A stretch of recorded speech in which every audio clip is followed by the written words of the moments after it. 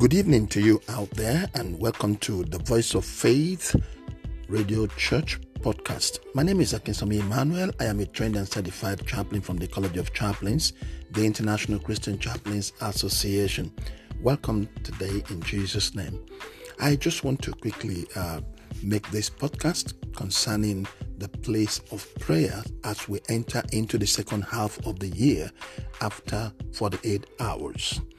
I need you to know this, that you cannot over pray. Did you hear that? You cannot over pray. That's one thing that you cannot have or take overdose of. And Jesus in Luke's Gospel chapter 18 says, men ought always to pray and not to faint. There is something about prayer that actually, whether you know it or not, it has a sustaining, it has a revealing, it has an empowering, and it has a refreshing elements that you can actually rely upon. Now, when everything goes wrong, you cannot go wrong when it comes to hanging in on God's word. And I want to encourage you to look at the last 3 days, beginning from today, the 28th day of June. The year is already half already, and many persons have visions and dreams and other things that actually they believe God for, which might have probably not come to pass, I guess, and some have not fully materialized. And some actually, the struggling is just still, too much. We might have, made some mistakes here and there, but you see, what you call mistake is an experience.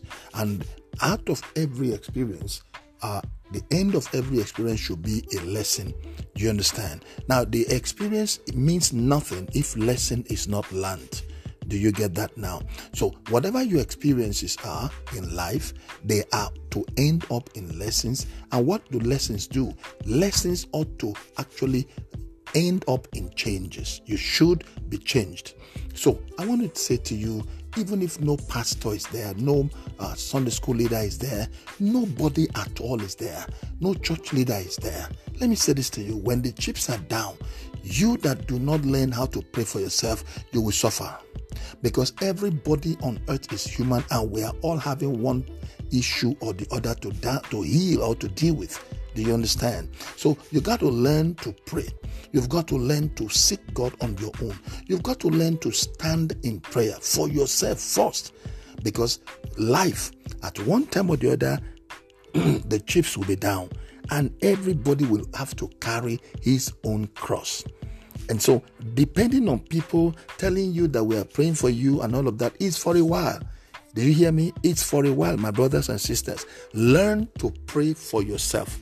Learn to talk to Jehovah God for yourself. Because if you don't, it's a matter of time.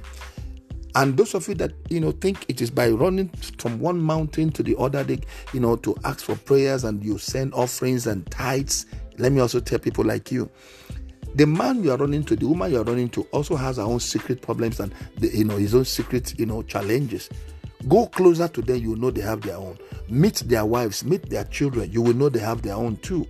Now, but the point is that God does not have anybody that He calls favorite when it comes to answers to prayer. The only thing that makes God to answer prayer in 1 John 5:14 is to know that you are praying according to the will of God. Take note of that. If you build your life around people praying for you, when they break down or when they discover that your problem is too much, they will fold their hands and then you'll be left on your own. So I want to say before I leave today that let no man deceive anybody. Prayer is the only string that you can hook your life on, even when life bounces you up, bounces you down, throws you to the north, to the south.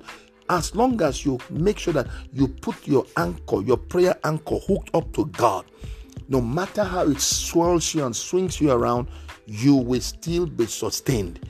In the area of money, in the area of your health, come and ask me when it comes to the area of health and prayers. Nothing has sustained me other than the prayer that brethren are praying for me and myself. But I believe more in the ones that I stand in the presence of God and I pray. Don't forget, it's a place of revelation.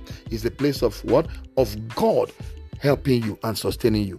Until I come your way again, don't forget the year is half already. Pray for yourself. The last 3 days we are praying. If you have the time, join us on Telegram. You can go to my Facebook page and get that. Shalom.